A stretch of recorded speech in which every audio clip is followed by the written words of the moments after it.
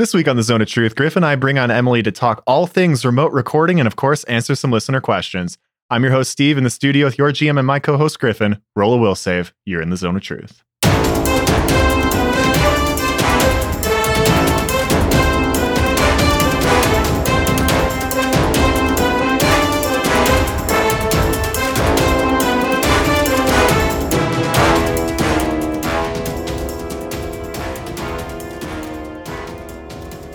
And we're back. We're back in the new studio. Casting into cyberspace. Griffin, it's the 21st century. I'm a 21st century girl. Hell yeah. Hope you don't have a 21st century breakdown. I'm real Xenon. I'm feeling Xenon, girl of the 21st century. Oh. You remember those Disney Channel originals? Absolutely not. Oh, well, that's a shame. You should rewatch them. You like bad movies. Hey, you know what? I mean, it'd be first time, so that'd be great. Seems like something I'd be into. Rank it with Mean Girls 2. Where does it sit? Ooh, it's pretty similar to, actually, I would say like better plot than Mean Girls 2. Okay. However, it is like a Disney Channel original, so it's Disney Channel actors from like 2000. And what did you say the name of this one was again? Xenon, Girl of the 21st Century. I think there's like 2, maybe 3. All right, I think I'm going to make Brooks watch this with me. That sounds like a plan. All right, Griff. Well, we are back for another edition of The Zone of Truth. It is episode 87. We have a lot to talk about today, a lot of cool, interesting behind the scenes stuff. But before we get into our actual program, I want to introduce our guest. You know her, you love her. It's Emily of the show. Welcome, Emily. Thank you. Glad to be here on A Zone of Truth. Yes, it's been a minute. Glad to have you back. You drinking anything today? I am. I found a new pack of White Claws. This is a lemonade limon. Ooh. They're actually pretty good. Yeah. I saw this one in the Kroger. Been sitting on it until we can bring it on for A Zone of Truth. Uh-oh. Emily's beating us to it. She's already brought it on A Zone of Truth. You can tell us what you think, but you're not allowed to rate it 1 to 5. It's good, not great. Okay. All right. Good, not great. Well, expect to hear Griff and I review this in painstaking detail in about a month. At some point. Griff, what are you drinking tonight? I am drinking a Astra by March 1st. It is the Crush hard seltzer flavor. Nice. God, I can't get enough of this brand. This is I'm just going to like, be drinking this all summer, man. Yeah, this is dominating the show lately. This is what you're drinking on everything. This is my new favorite seltzer brand. Hell yeah. As for me, I'm doing a little Thursday night clean out the fridge. So I've got I think it's a heartache. Yeah, no, it's not. It's just an ache. It's just an ache. Orange creamsicle sour from Heart State Brewing. That's pretty exciting. I'm going to be rolling into that right now. And then later on, I've got a Brewdog Hazy Jane with peach. Stuff that I've drank on the show before, but haven't finished off the sixer of. So trying to clean it up, you know? Isn't this weird, us recording A Zone of Truth on a Thursday? It just feels odd because this is usually our main show recording night. Cats chasing dogs, man. It just don't sit right. Something's wrong. How long has it been since we've recorded now? 2 weeks? Yeah, that's weird too. That's also weird, yeah. The last thing we did was like a Discorderly. Well, yeah, we did a Discorderly, but even that wasn't with the whole group. The last thing that was with the whole group was the weekend before that. Yeah, episode 200. Yeah. Have we ever gone this long without recording since we started? No, I can say for a fact, even when we were doing like the 5 Evil Interlude episode bullshit that we did early in the day, I don't think we've ever jammed as much recording into a stretch of a month. I mean, that's obviously why we have a huge bank. Yep. Feels like we're on vacation. It's great. It does. It's like we just decided no May. No May. Will it pay off in June? Well, we'll see. We'll see. All right. So it's the beginning of the show. Like to go around and see what everyone's been up to for the last little while. Emily, we're going to hop into all of the craziness in your world because a lot's changed on your end. But before we do that, let's talk a little bit about like some cool stuff that you've been into lately. You got any like movies, shows, books, anything that you've been getting into? Yeah, I have. So I recently had a very long drive in the car by myself. And so I timed it just right that I was able to get Wheel of Time book that I'm on from the library. And so I was able to listen to that audiobook. And I kind of go back and forth with that series of like being into it and then leaving it again. But I was enjoying it for the car ride.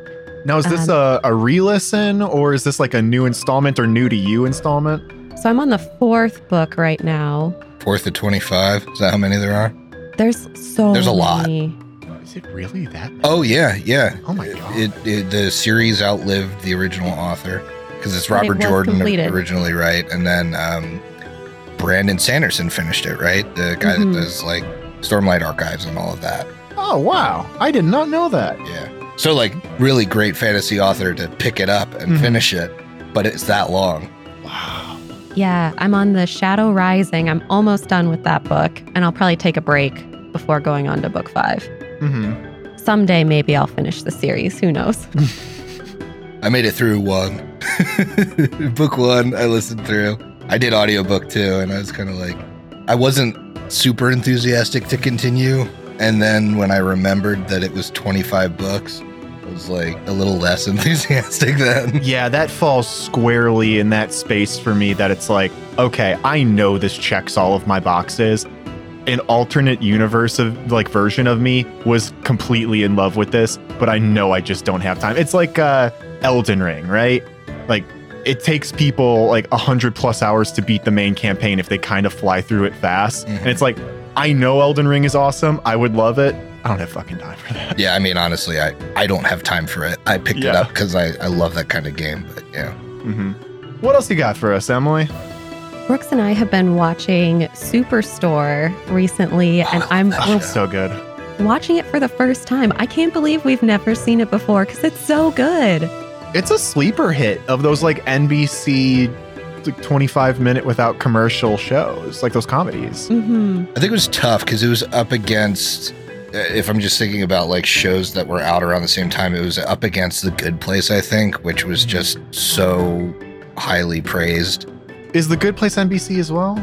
I don't know. I don't know what network any of these are on, Steve. Well, because like, I don't know if you'd call that really up against. I guess this is semantics, but like, I remember when like The Office and Parks and Rec, 30 Rock, and Community would just play back to back to back new episodes, and it's just like kind of like the fandom of one fed the others.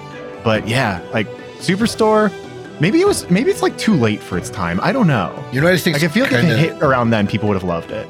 Like, I think the issue is that the model has stayed the same. Yeah. But now, like, I watch the whole thing on Hulu. Like, a lot of people aren't watching it on cable. I think that's why it competes with the other things where normally it would be like in another half-hour time slot right after. That makes a lot of sense, yes. Where are you at, Emily? Like, how far? Oh, I think we're in season 3 or 4 now. We just found the dead body in the wall. Oh, God. Yep. Oh, they do a great job of leaving little breadcrumbs to then like a bigger reveal, which is fun. One of my favorite things about that show was the way that they would like have those little intercuts in between scenes that like told a story in 5 to 10 seconds. Just like somebody pushing a shopping cart and like taking deodorant, putting it on, putting it back on the shelf, walking away. Like the guy that like tried that. all the milk. Yeah, awful. How about you, Griff? What you been up to? I have been watching 2 new shows. One is Tiger and Rabbit. It's an animated show on Netflix. It's a superhero show, but not in the way that like a Marvel or DC animated superhero show is. The premise is that the superheroes in this world are part of a reality TV show. And so there's this big megacorp that films all of their exploits and is the first on the scene when something bad is happening in the city. And this megacorp like sends the superheroes off. And depending on how they do and like what civilians they save, they rack up points over the course of the year. And then like a superhero is voted on as like the best superhero of the year. Nice. But the 2 main protagonists end up by some like weird fluke in the world having the same exact superpower. Tiger and Bunny have the same exact superpower, and their superpower is super limited. So they get to use it for 5 minutes. And then they're gassed for like an hour. Wait a second. Is this an anime? It is kind of like an anime, yeah. But they each have the same exact superpower, and they end up getting teamed up because they don't have unless you solve a situation in 5 minutes, they get useless. Yes, they got to tag their buddy in. Yeah, so it's pretty funny. And the other show I'm watching is on Hulu. It is Skinwalker Ranch. What? And it is the stupidest fucking show. There's this ranch called Skinwalker Ranch in Utah. It's like a History Channel show or whatever. You know, now that History Channel's been completely bastardized into like doing Skinwalker shows and whatever. So they bring in like a PhD aerospace scientist and they have all of these like experts in their field, I say with heavy air quotes. They're like examining the anomalies on this ranch because the ranch had like cattle killings and they keep finding like radioactivity. Like they keep doing dumb shit and they getting like radiation burns. The show's really whack, but it's really, really funny. Is it like if Ancient Aliens were a reality show? Kind of, yeah. That's yeah. Amazing. I mean, they're like, there's a scene where they're all talking and they have a whiteboard and they're trying to explain that there's a wormhole above the ranch. And they're like, that's the only way. It's a cone. It's filtering a cone of energy up through the earth and into this wormhole. That's why we see UFOs in the sky over this ranch. Just to be very clear, this is not a parody. It's not a parody. Oh, God, no. It's not a parody. Oh, no. I promise you that. I highly recommend it if you feel like watching something just stupid but hilarious. Oh, boy. That sounds like a movie that Brooks and I watched last night. I'm not going to get into it here, but we watched the 2013 movie Grand Piano, and Elijah Wood has to keep playing the piano and play it perfectly or he dies. Oh, that's a great concept. Check that one out. It's fucking insane. But I have also been getting into some wild stuff lately. Griff, you kind of were getting me going this past weekend talking about this movie that you had heard of that was so crazy, and it was just pressing all the right buttons for me. I had to check it out. It's a movie called Bone Tomahawk. Wild. It is Russell Crowe starring in, or no, oops, that's wrong. Kurt Russell There you go. starring in like a really almost paint by numbers, classic, stereotypical Western. And it is a good Western movie. Like, it's very serviceable as a Western movie for the first 60 to 70%. And then the back half hour, 40 minutes is some of the most brutal violence that I've ever seen on screen. Brutal violence, brutal gore. Where would you rank it with some of the classics like Green Inferno and like? I would say it's at the level of Green Inferno, but not as sustained as Green Inferno, because that Right, was, because it's just in the back. yeah, because it's just the back third, but it's gnarly. Oh God, I mean, there's things done to the human body that I hadn't even imagined. So, if you like westerns, check out the first 2/3. If you like crazy torture movies, check out the back third. And if you want to see them combined, watch the whole thing. It was really interesting. Pretty wild. But I'm also a really big fan of the show Ozark. I'd watched all 3 of the first 3 seasons when they were out. And then there was a big hiatus before season 4 kicked off, which is relatively recently, I believe. And I told myself that I wasn't going to get back into it because it's one of those shows that has such well-knit characters and plots and subplots and conniving and all of this craziness that you have to be really fastidious about and keep track of. And I'm just like, there's no way I'm going to be able to get back into this. Like, I'm going to be forgetting things. I'm not going to be doing it at the correct service. I might as well just skip season 4. Well, last night I started season 4 and what a fool I was. I am so glad to be back on that show. It's so good. I'm stressed the entire time. It's excellent. And it has a very familiar filter over the camera to another movie that I really like. Of course. But talk about that at a later date, maybe. And finally, I recently got done reading just the coolest graphic novel that maybe I've ever read. Had a little book club with some people on our Discord. It's the maybe 94 or 96 comic book run collected in a graphic novel, Batman: The Long Halloween. I've never really gotten into superhero comic books, but let me tell you, you can read this thing by itself. It has withstood the test of time. It is a phenomenal noir Batman comic book. You can see the influences of that comic book in the Batman, the recent Batman movie, and in some of the Nolan Batman stuff. Like, it's very influential to those movies, and if you're a fan of either or both of them, check it out. It's cool as hell. It's really good. But on that note, let's get into the actual meat of the episode that we're talking about today. So, we've kind of hinted at this. People on the Discord probably know. I'm not sure if everybody listening at this point knows, because this is going to drop before episode 200. But Emily's with us remotely. She's not sitting in the studio with Griffin and myself. Any thoughts on that, Emily? Do you miss us? I do. It is strange looking at you on a screen instead of being across the table from you. Do we look more HD than in real life? We're on a 4K camera, Emily. Yeah, I'm looking at myself in the... You're shiny, dude. Yeah, I showered before this. I don't know what happened. I'm so gross. Call of Grease Lightning. That should be me. I'm going to shower again after this. So do we look better or worse? It's probably my computer screen is limiting the HD quality. You're going to have to pick up a 4K monitor, Emily. Yeah, I just have my old one from home. Well, hey, so I think it bears mentioning, if it wasn't explicit before, that this isn't just a special one-off deal. This is our recording situation going forward. So, Emily, you are no longer in Columbus, Ohio. You moved. Where did you move to and why?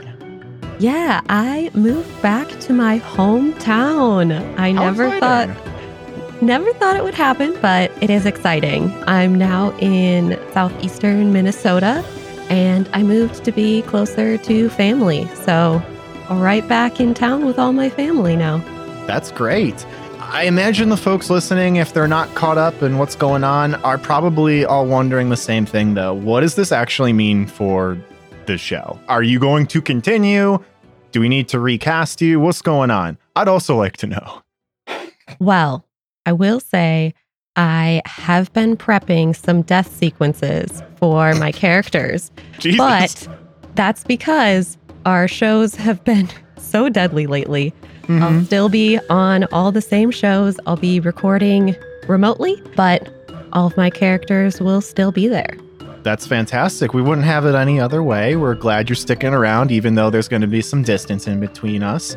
So what we really wanted to focus on today is the technical aspect of this move and how are we making it happen? Because there have been some significant changes on your end and some significant changes on our end. And the end goal is for the show to be basically the same as before. We don't want to have a drop in audio quality or quality of roleplay or dice rolling or what have you. That's our commitment to the listener at home. But, we're a show.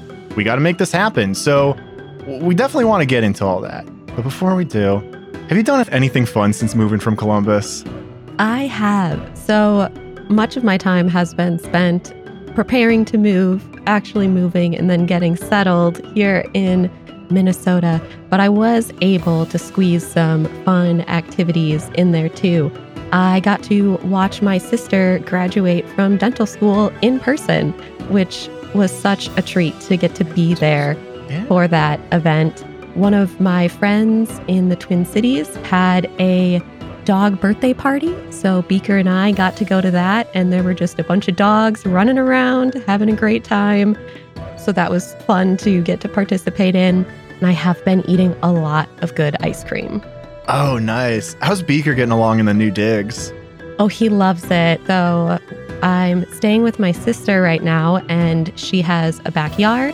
So he gets to run around in the backyard, and having more people around with different schedules, he doesn't have to be alone as much. So he's just loving it. Oh, that's wonderful. I'm really glad to hear that. That rocks. Is he the only dog in the house? He is the only dog, yeah. So he gets all the attention. Spoiled rotten. Mm-hmm. Mm-hmm. Yeah, he's running that thing. What did you miss about home/Minnesota that you're glad you can experience again? Is it all the ice cream you've been tasting? I mean, that's part of it. But really, what I missed the most was just being a part of like small and medium life experiences with friends and family. And I've gotten to do that now. Like I went to my sister's graduation. I can go to showers and birthday parties and things that I just wasn't able to do before. So all of that's been really great so far. And of course, being in Minnesota now, there's a lot more lakes, a lot more people with boats. So I am excited to get back in that lake life and go boating this summer. Yeah, you moved at a good time. Yeah, this would be a really, really difficult move if I had done it in like the fall or winter, but it's super pleasant here in Minnesota right now. So springtime is a good time to move. What do we got, Griff? Like Buckeye Lake, I guess? The one? We got Trapper Jones canoe livery. Oh yeah, okay. What, you don't want to hide your booze in a cooler at Trapper John's? Get lit up on the river when your parents are there with us? Oof. Story for another time. Oh boy. Yeah, we should do that again. No, we shouldn't. That's a big pain in the ass. All right. So let's talk a little bit about remote recording. So let's go around the table here, because this is maybe new for listeners of the HLP listening to some remote recording, but I think we have varying degrees of experience with remote recording. Emily, what is your experience with remote recording? So I've only remote recorded once for a podcast. It was just a food science podcast that I was asked to be their guest for one episode. I'm sorry, I'm going to interrupt you. What the fuck? You didn't tell us about this? didn't think to advertise our podcast you don't on want their promo? podcast? I did not promote. I think the audience overlap with a food science podcast Is huge. You have to be a huge fucking nerd to be into food science. No offense. I would also say, look at the people that have been on our podcast. 2 of them are food science doctors. Yeah. Just saying. Can they get you back on? Probably. And if they want Griff and I to come on to review some seltzers or something, just let us know. Yeah, I mean, we're basically professional at reviewing seltzers at this point. Yep. I mean, you might have to get a little bit more scientific, but I could probably What's make more it happen. scientific than on a scale of 1 fish, 2 fish, red fish, blue fish? I think that's a pretty damn scientific scale. That's pretty much as good as it gets. You just got to keep it consistent. I don't think anybody would bat an eye when I mountain dote them. All right, so you got a little bit of experience on a show that will not be named here because we weren't named on there. But you've never did any remote gaming, have you? I have done some remote gaming. Tim ran us through Return of the Rune Lords, and a lot of that was virtual. So I do have experience with virtual game playing, but the recording aspect is like just the next level that I haven't done before. Makes sense to me. Yep. Now I remember I was there as well. Yeah, you were also a part of that. I was So was I. All right. So on my end, obviously that experience we share.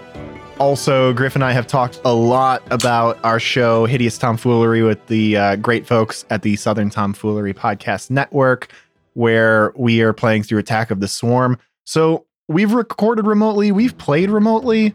Griff, I know you have more remote recording experience than I do. I've got a couple guest spots like on STF and Friends and Pod Against the Machine, but not terribly much beyond that.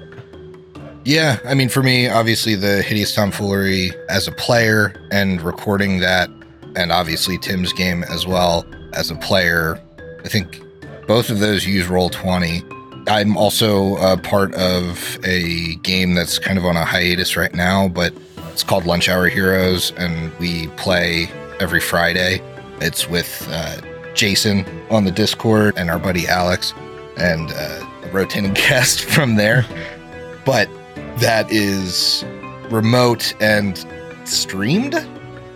Yeah, we do kind of like stream it on Discord, and people come in and hang out and listen. Yeah, so that's a little bit more remote experience. But I think Haley and I are the only ones in our group that have experience. Oh, Chris does too. Experience running a game remotely. So Haley and I have had the opportunity to run games remotely in Foundry for our $100 and up patrons.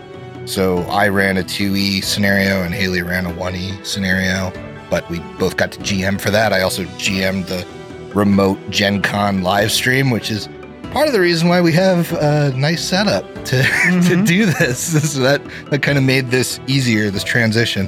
So I have a decent amount of it. Great. And I'm honestly not super worried about it. You say not super worried about it. I know when the topic of remote recording comes up, oftentimes in discussions around the TTRPG community, there's a lot of discussion, pros and cons of virtual versus online. Those are the same thing. Virtual and in person. Virtual and on the net.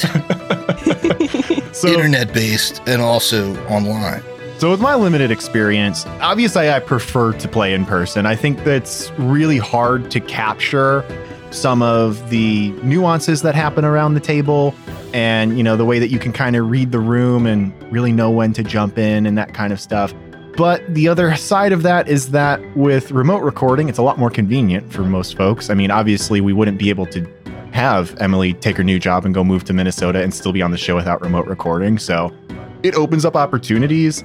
And, sometimes can save you gas money if you don't want to drive over to your buddy's house. Yeah, that's true. Which I've done before. But yeah, what are your guys' thoughts? Emily? I mean, that's what I was thinking too with the pros and cons. It can be a time saver once you kind of get all the kinks ironed out. That just saves you on commuting time back and forth. But I am going to miss just the chit chat that we have like before we actually play, just hanging out and, all the minis, because I won't get to see those anymore. And of course, trying all the crazy drinks that everyone has. I can't do that anymore. I can just observe now. Well, you're still a part of the drink pool. You just got to get your own shit. It's your turn. Yeah, so I'll be alone in my drinks from now on. I think this is going to affect us much worse than it's going to affect Emily, because what most people don't know is as much shit as we gave Emily, she facilitated most of it. Like if we were missing something, often you would go pick it up. Yeah, we're gonna be struggling. Not gonna be smooth sailing on the drink front, but fortunately, I have the chalice. Go forward. About 5 weeks or so. Yeah, about 5 weeks, and then if Emily wins it, I get it by default because she can't. What are we gonna do? Ship the chalice? We're not shipping the chalice. I think. No, that's true. We cannot ship it. I mean, it was shipped here, but we can't. But we can't ship. There's no way we can ship it. Ship it once, shame on you. Mm-hmm. Ship it twice, it's gonna break. Yeah, I mean, that's the saying. I would say maybe you give 1 week to Brooks. Him and... Oh, yeah. No, if Emily wins, the boys are going to share the chalice. Okay, good. Yeah. I think that makes sense. That only makes sense to exclude Haley the entire time. Mm-hmm. Yeah. Okay, so we figured that one out. Griff, anything to add to that prompt, or you want to move right along? I think the really big thing that I miss going remote that I think we're just going to have to reestablish is the ritual of our gameplay. The ritual of coming here and chatting, the ritual of getting everything set up, the ritual of Brooks making mouth noises into the mic, and us doing mic checks and all of that. That's all going to change. But I'll be honest, with our experience with the Southern Tomfoolery group and playing with them, you develop new rituals remotely. We kind of have rituals with them when we record as well. Yeah. Even though we're not all together. And I think we're going to ease into that pretty well. I honestly think that we'll have a little bit of growing pains that you as the listeners probably aren't going to experience, but just us as players are going to have to work through and probably edit through. But the product is going to be just as good. And I'm not worried about the product changing. And I'm not worried about the amount of fun that we're having changing. So I think those are the core things that we need to be worried about when we go remote, and because they're not going to change, the show's not going to change. I think we'll be fine. Absolutely. Okay. Now for the question that I know everyone has been asking. Emily, take us through your setup, because what I'm looking at in my screen is pretty certifiably ridiculous. A feat of modern engineering. So I watched some YouTube videos when I was getting ready to set up my recording space, and one of them was for a DIY sound booth.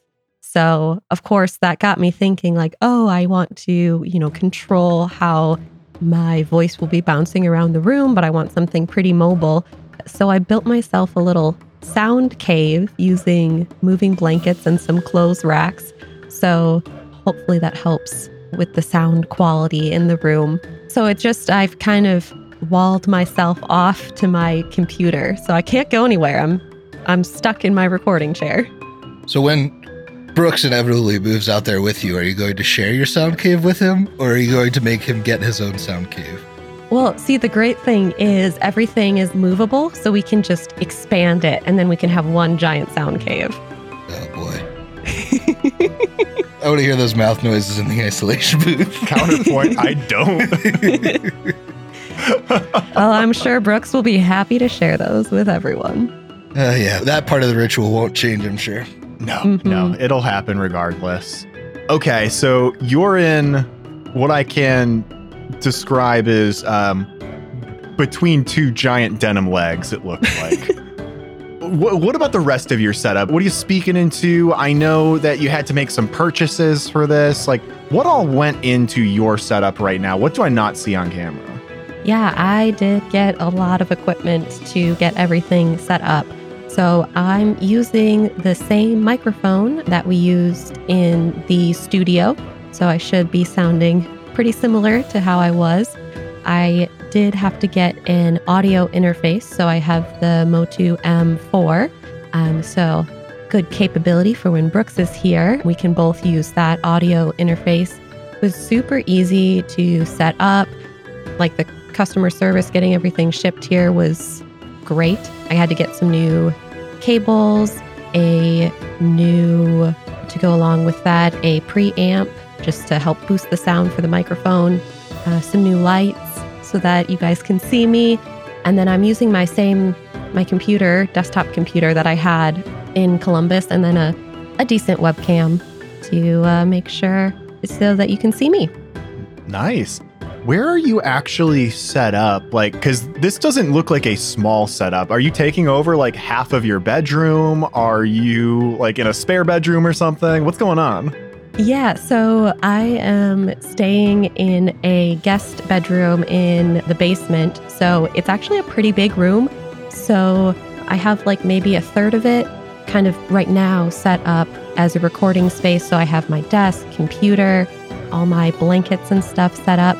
But the nice thing is the sound cave collapses down and I can take the blankets down and just kind of fold everything up. So it actually doesn't take up too much space when it's not in use. And then I just set it up when I need to use it. Oh, nice. What's your like setup takedown time look like? Really only like a couple minutes. If that setup takes a little bit longer because I have to clip everything in place, but taking it down is pretty quick. Rock and roll. Not bad at all. Well, it's a pretty cool setup. I love how DIY it looks, but you sound great, and hopefully that'll come through to the final product. All right, well, thanks for sharing, Emily. Appreciate it. I'm really excited to hear how this sounds in the final product. Let's switch gears here, though, because we're only really talking so far about half of what it takes to make this remote recording setup possible. We have a whole recording studio set up on our end that had to get completely redone for the big move, and I think this was pretty much all architected and mostly executed by you, Griffin. I know like myself and Haley and I think Chris were over here to help out, but like what has changed? Because a lot has changed. Yeah, a lot has changed. So we're in a very unique spot among podcasts and streams nowadays in that most of our group is still local. And most of our group does not have their own remote capable setup. And so what we had to do was kind of extreme because what we wanted to do was make it feel like Emily is still the fifth person at the table in all of our games. And we wanted to keep being able to record in the same studio that we've been recording in. You know, it's soundproofed, it's got lighting, it's where we've taken all the pictures on our Instagram and all of that stuff. But to do that, we really had to kind of radically change the studio. So I kind of want to get a little bit into specifics here because I know a lot of people that listened to like back when we gave like our mic and audio interface setup stuff back in like a super early Zone of Truth. We're really interested in that when they eventually wanted to do a podcast and spin their own stuff up. So I'm gonna walk through this, and I'm gonna actually point out the pieces of equipment that we have. And before I talk about all of that, I'm going to say a huge thank you to our patrons, because right now we don't pay ourselves anything for this show still, but you guys are so generous with the Patreon that we've had enough money to basically, sky is the limit, upgrade this studio. So we've made some very major, as a company, purchases in order to make this not only a remote solution so that we can have Emily on and have all our shows be the same, but also just a studio that is now stream capable and that kind of thing. So thank you very much. You know, we wouldn't have been able to do this without you guys supporting us. So on to the juicy setup. We got a new PC, about a $4,000 setup on that guy. It is Really? Yeah. Jesus it's like Christ. the top of the top is going to serve us well for years, but it is running a 3-camera plus audio interface plus ATEM Extreme, which is our camera switcher setup. And so what we're using for cameras is Blackmagic 4K studio cameras. So that's why I was joking around with Emily that she should get a 4K monitor, because we actually are able to stream this stuff in 4K, although a lot of times like people don't stream on Twitch in 4K because it's just slow. It's hard to, you have to have a crazy internet connection to do that. When you got 4K cameras and a 4K price tag computer. Yep. So we had already updated the studio with a bunch of RGB lighting just to kind of make it look cool. But we've also updated the lighting setup. So we have now several kind of tiered towers of key lights that look down at us that we can turn on and off, and each corresponds to a camera. And so the way our table used to be set up was I would sit at one end and then I would have 2 players on each of the long ends of the table. And now we've kind of rotated it where Emily shows up on camera from the same side of the table as she used to sit. But now one of our cameras points at 2 players on the long side, and then 2 other cameras point at the other 2 people on the ends. And we've done that through a series of articulating arms. So the arms kind of come off of a separate table, and they actually come past the monitors that we have both our audio recording on as well as our picture of Emily up on. And they come past that, over that, to get a close look at the players at the sides of the table, while the other camera has a straight shot on the 2 players on the end. We have a Stream Deck now to manage all the scene changes that come along with streaming. So once we decide to stream something, the Stream Deck is really handy because it kind of macro makes changes in OBS very easy. We have a bunch of new ring lights.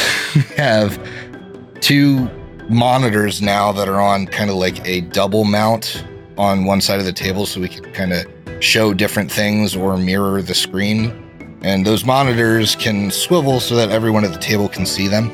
So we kind of, it really does feel like Emily is just kind of across the table, which is what I wanted to replicate with this setup. And I'm hoping once we get all the people sitting and all the cameras on for our first session tomorrow, that Emily will feel like she's at the table as well. So the ATEM Extreme is a video switcher that all the cameras can go into. That plugs into an Elgato 4K 60 Pro, which is a card that goes in your computer that a lot of people use for gaming. So you can plug like a PlayStation 5 into it and stream PlayStation 5 through your computer onto Twitch. But we're using it to plug the 4K cameras into, and we're using the switcher to be able to plug 3 cameras into one input.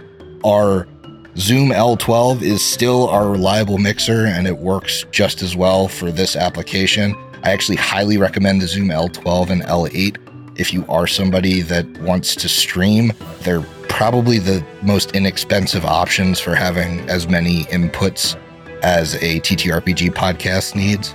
And it's, God, we've had it for like 4 years, not quite 4 years, like 3.5 years. And it's still chugging along strong. I think that's about it. We've all still got our Shure SM7Bs as our mics. The only thing I didn't say is the lenses, and that's because I have no fucking idea what the lenses are. Yeah, it's a lot. I'd like to echo your comment, thanking the patrons. There's definitely a version of this where we're not taking home any money and we're not able to make this setup happen because we don't have the money to do it. So a huge thank you, because, I mean, are we taking checks home? No, but like, your money means that the show can continue and be as good as it was before. So thank you very much. And even take steps into the future. Like, yeah, we can stream with minimal setup. I think what you as patrons have allowed us to do over the years is make putting this show on and recording this show and editing this show less cumbersome. So much of this setup is set up the way it is so that we can set it and forget it. And it doesn't take us long to do.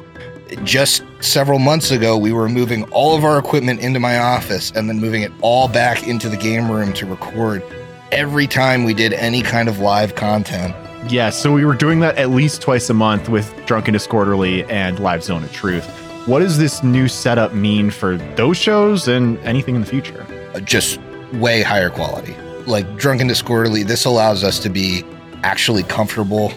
Yeah. Actually comfortable and together. I mean, not together because we don't have Emily, mm-hmm. but together in the sense that we can have as many people as want to be on the show in this room right now, and we don't have to adjust at all. Yeah. For next month's Discorderly or Live Zone of Truth, I could literally show up 10 minutes before showtime, sit down, and we'll be ready to go. And obviously, we need to like spin up, set up the recording and everything, but it's not the like 2-hour process of move everything, mm-hmm. set it up. Then afterwards, once everyone's like fucking toasted, like, okay, now to take it back down and move it so you can have an office on Monday morning. Yeah. Yeah. And that goes beyond just this setup. It's really like we have a full Adobe subscription to everything because of our patrons. Like we have several editing softwares that are expensive, and you've allowed us to do that, which lets us kind of set our editing and not forget it, but set it and run it, and really cuts down on the manual hours that are required to do these shows. I mean, I edited 3 shows this week, just me, because Haley's on a work trip. The only reason I'm able to do that is because we have the software in place that makes my life easier. So yeah, a huge thank you to the patrons for all of that, because this would be a lot harder without that. Absolutely. The next era of the Hideous Laughter podcast and network is here, and it's going to be pretty fucking cool. But if the light in front of us is any indication, it's bright. Yeah, this sucks. I'm really hot. We got to figure out the air situation. Yeah, we got to get a quiet air conditioning unit. That's the next purchase.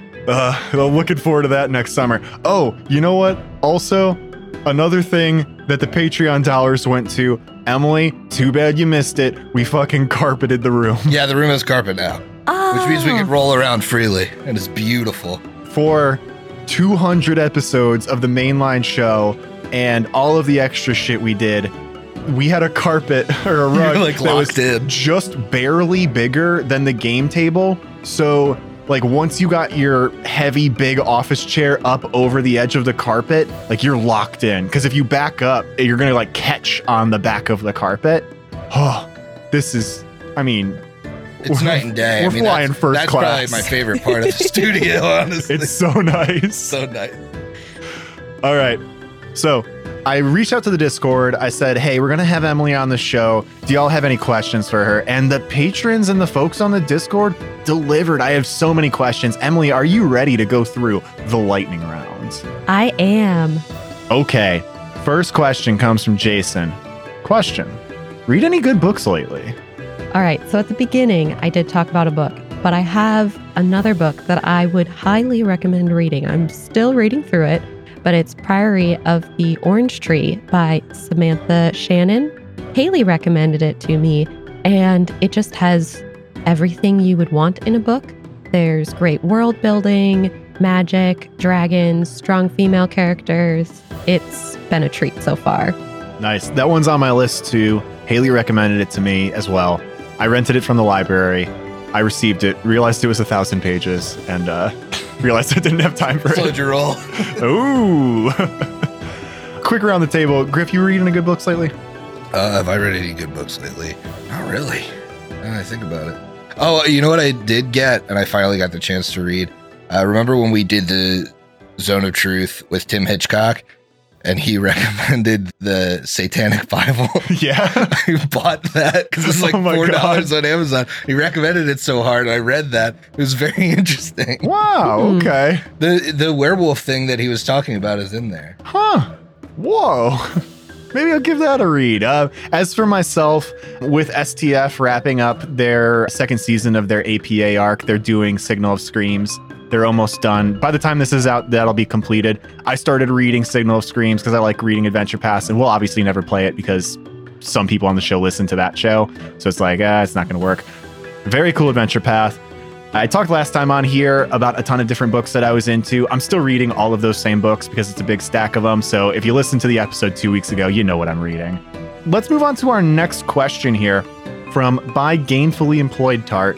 Are we to expect more tampering with the drinks list now that you're not going to be under the direct surveillance of the Department of Internal Compliance Knowing, or DICK, DICK for short? All right, so playing pretty fast and loose with making acronyms up for departments in this podcast network that don't exist. But Emily, what's going on with the drink poll? You still going to be running that? So I would like to say I will still be running the drink poll, and unless expressly prohibited by the drink suggester, I withhold the right to make minor changes to the drinks in the Your thoughts, sake of Griffin. fun. My thoughts? Yeah, go ahead. You listen to this show? You've heard my thoughts. Yeah, fair enough. Tampering. We don't have enough time. Tampering, and now we can't catch her in the act. All right, 10 Lawn Gnomes is asking, what has been your favorite Nozama pun so far? Also, could you explain what that means, Emily? Because not everybody subscribes to our Patreon.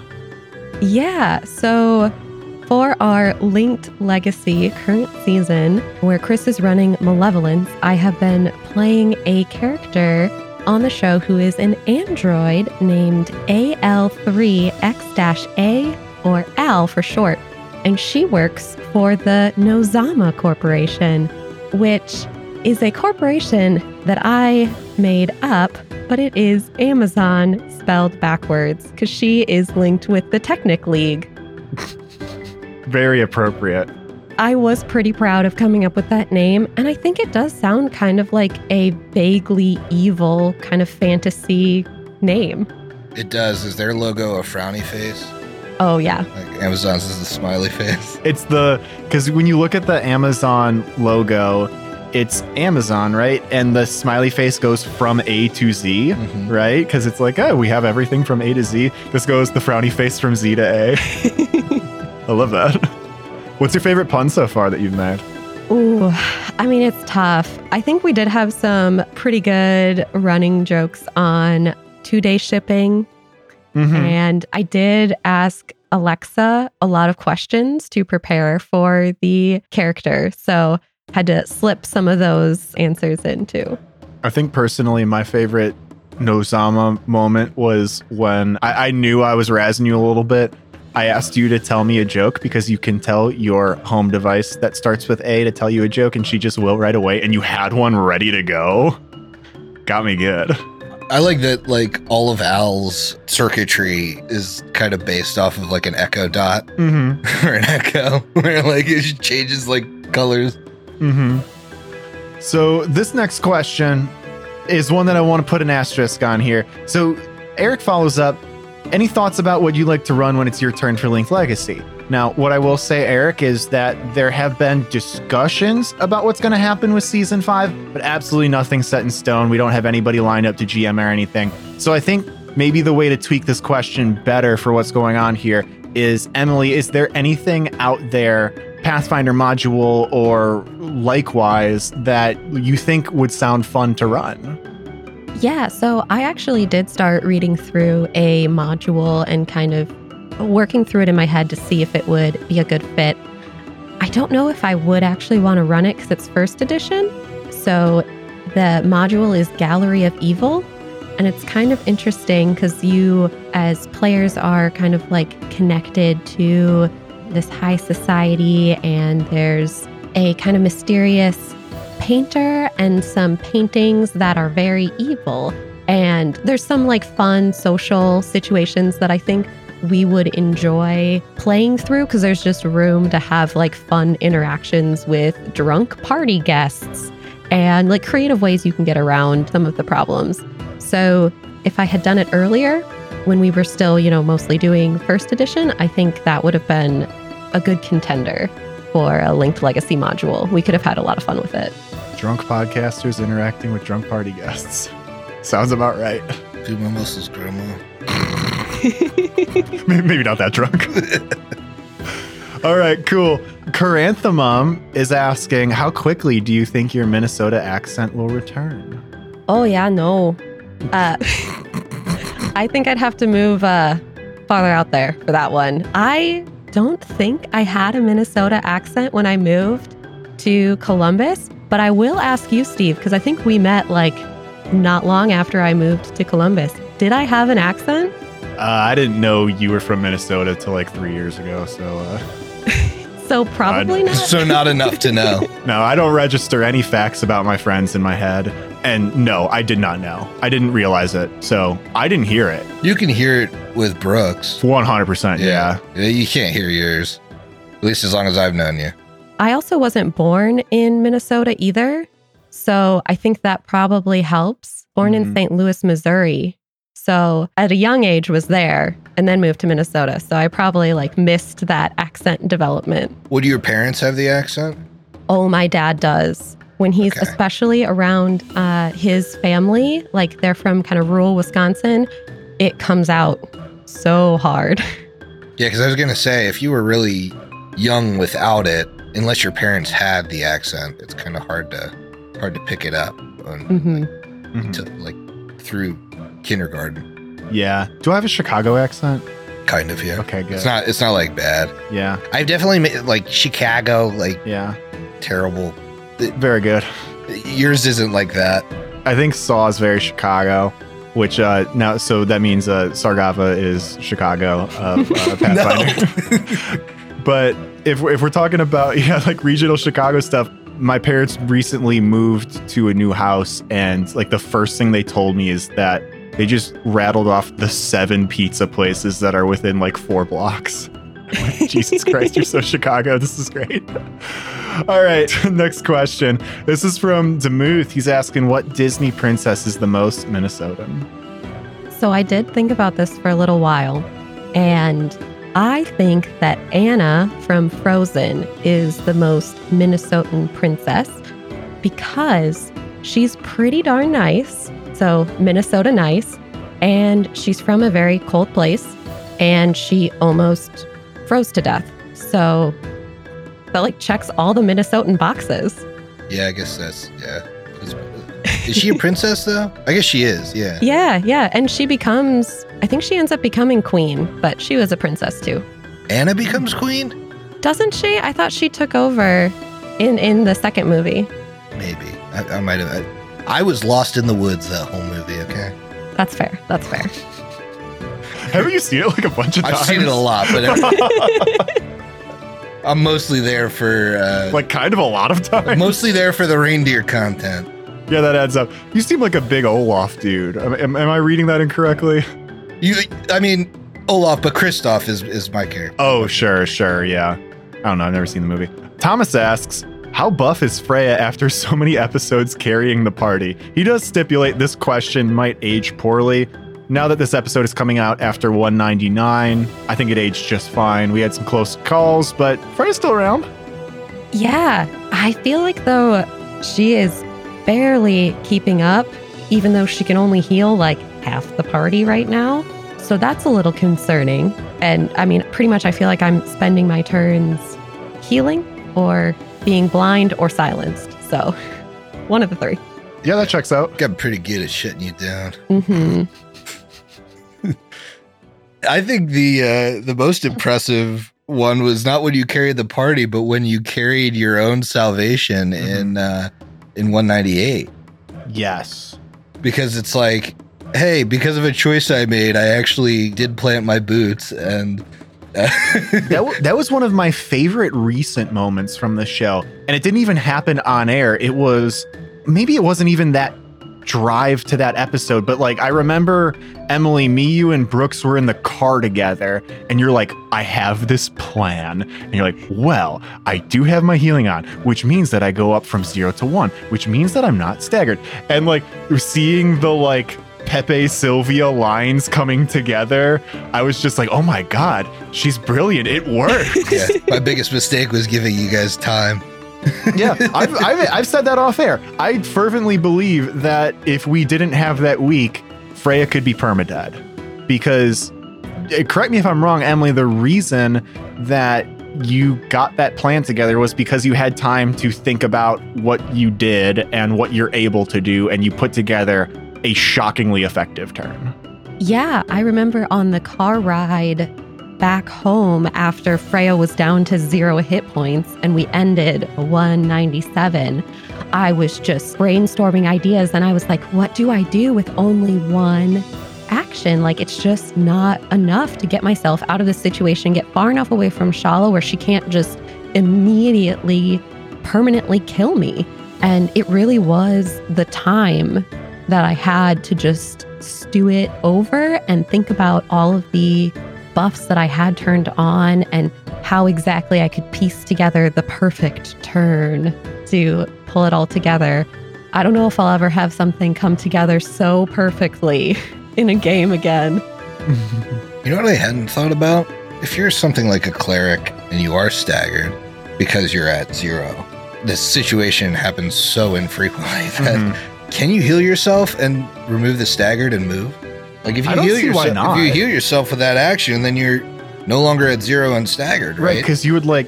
Would you get like your move action back? Like taking an action will put you down, but if that taking action pumps healing into you, you don't go down. I think it checks out. Yeah, I'm not sure if it's like, hey, at the start of your turn you're staggered, and so you're staggered for the full turn or whatever. I'm sure there's some forum post about this, like James Jacobs or somebody from Paizo has chimed in on, but I think we've got that right. I think that makes sense.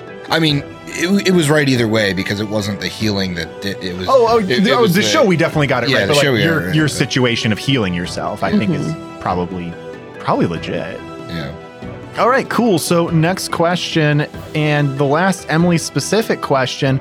This is coming from 10 Law Gnomes, aka Eric. And I really like this question because I want to know the answer and I don't know the answer. Where does Emily draw inspiration for Sylvie's swordsmanship? Zorro, Princess Bride, Pirates of the Caribbean, other swashbucklery tales that escape my mind at the moment? Good question, Eric.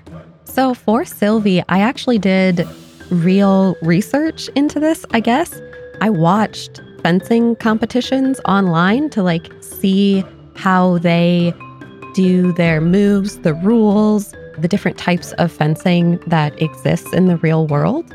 And then I also read through some descriptions for fencing techniques and different skills that you pair together to like successfully parry something or to like kind of push your attack.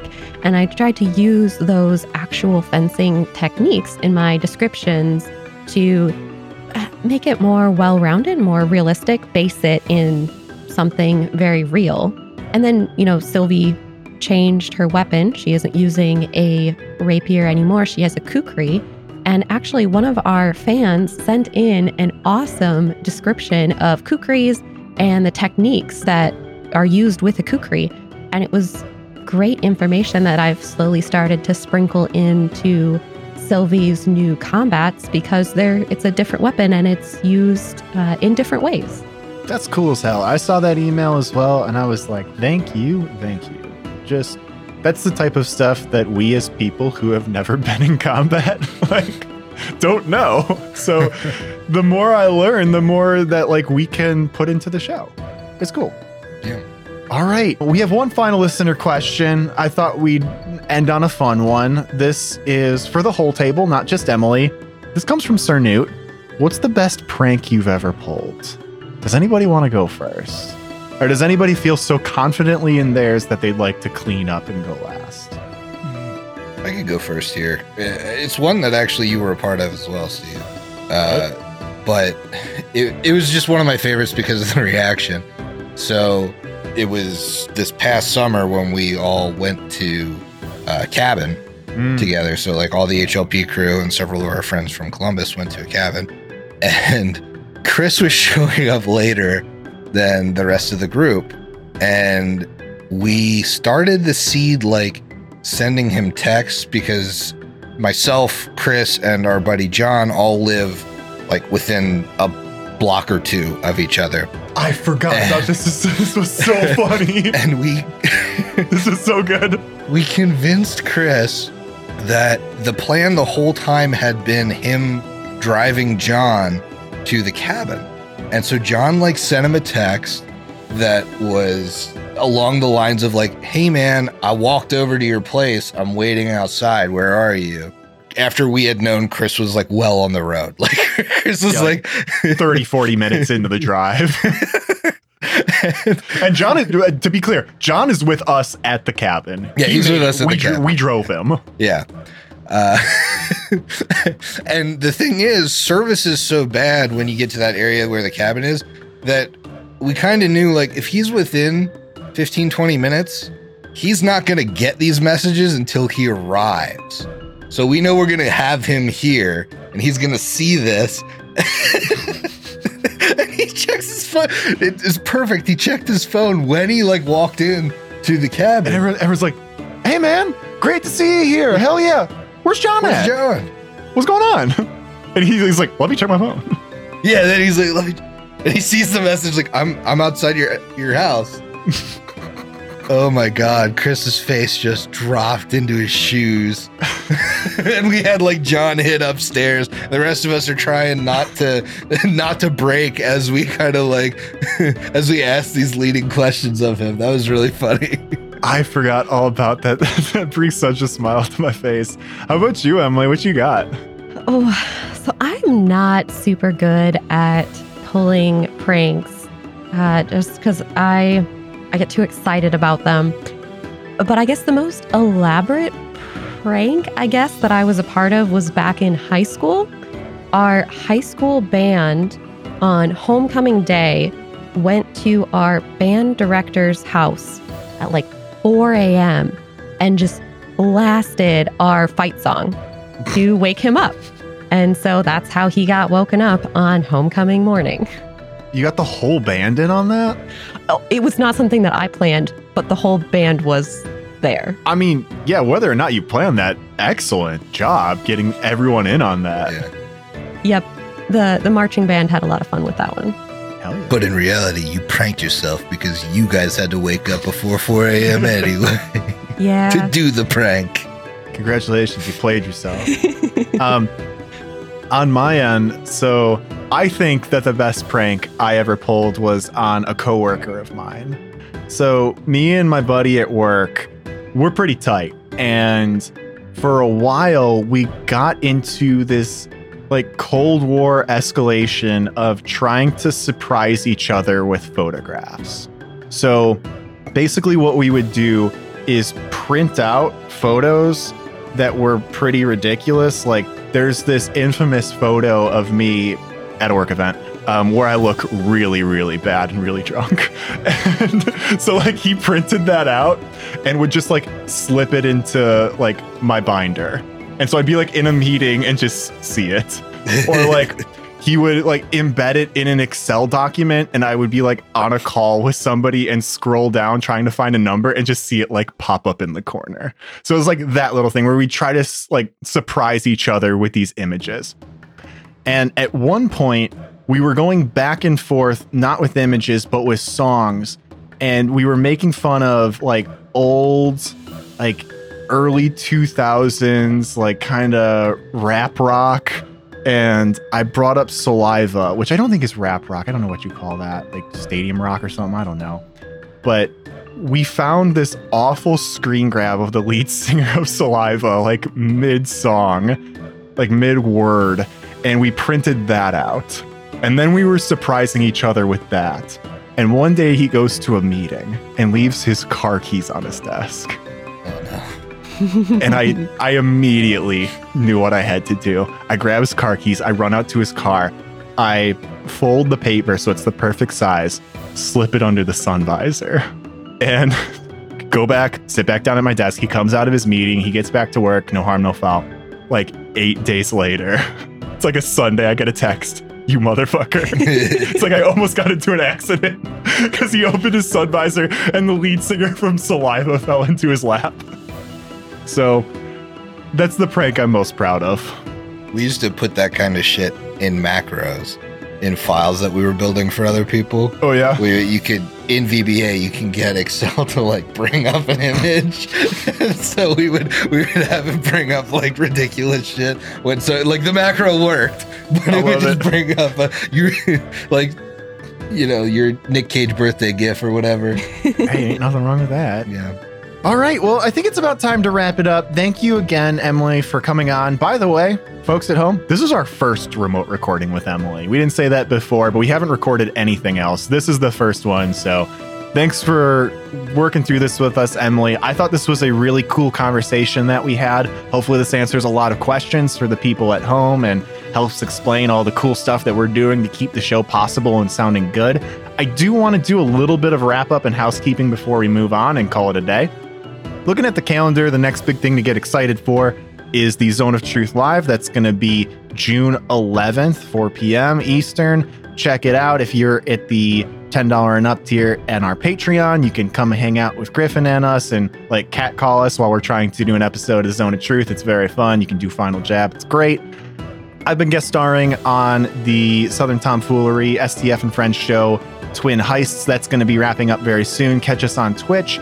If you are not able to catch us on Monday nights when we're playing this show, it's cool. Just go on their Twitch channel and you can watch all the old videos. And I believe eventually that's going to get dropped as an audio file on their Patreon feed. So look for it there if you'd prefer to check it out there. But there is one final thing. This is episode 200 week. Episode 200 week. It's recorded. I don't think it's edited yet. No, it's not edited yet. Maybe at time it released. I don't know the final count. I don't know the final length, but I do know it's 3 parts. 3 parts. Length. We'll say it's lengthy. I'm sure it's going to be lengthy. Oh, it's girthy at least. Is there anything you want to tease, Griffin? And the answer can be no.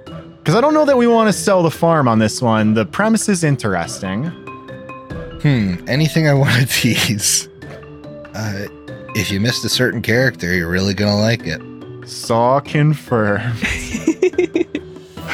I'm fucking with you. Another Saw base. No, here we go again. No, excellent. Well, thanks for coming on, Emily. Everyone, thanks for listening. Really looking forward to the next era of the HLP. And Griffin, what do you want to say? We'll see you in 2 weeks. Later. Bye.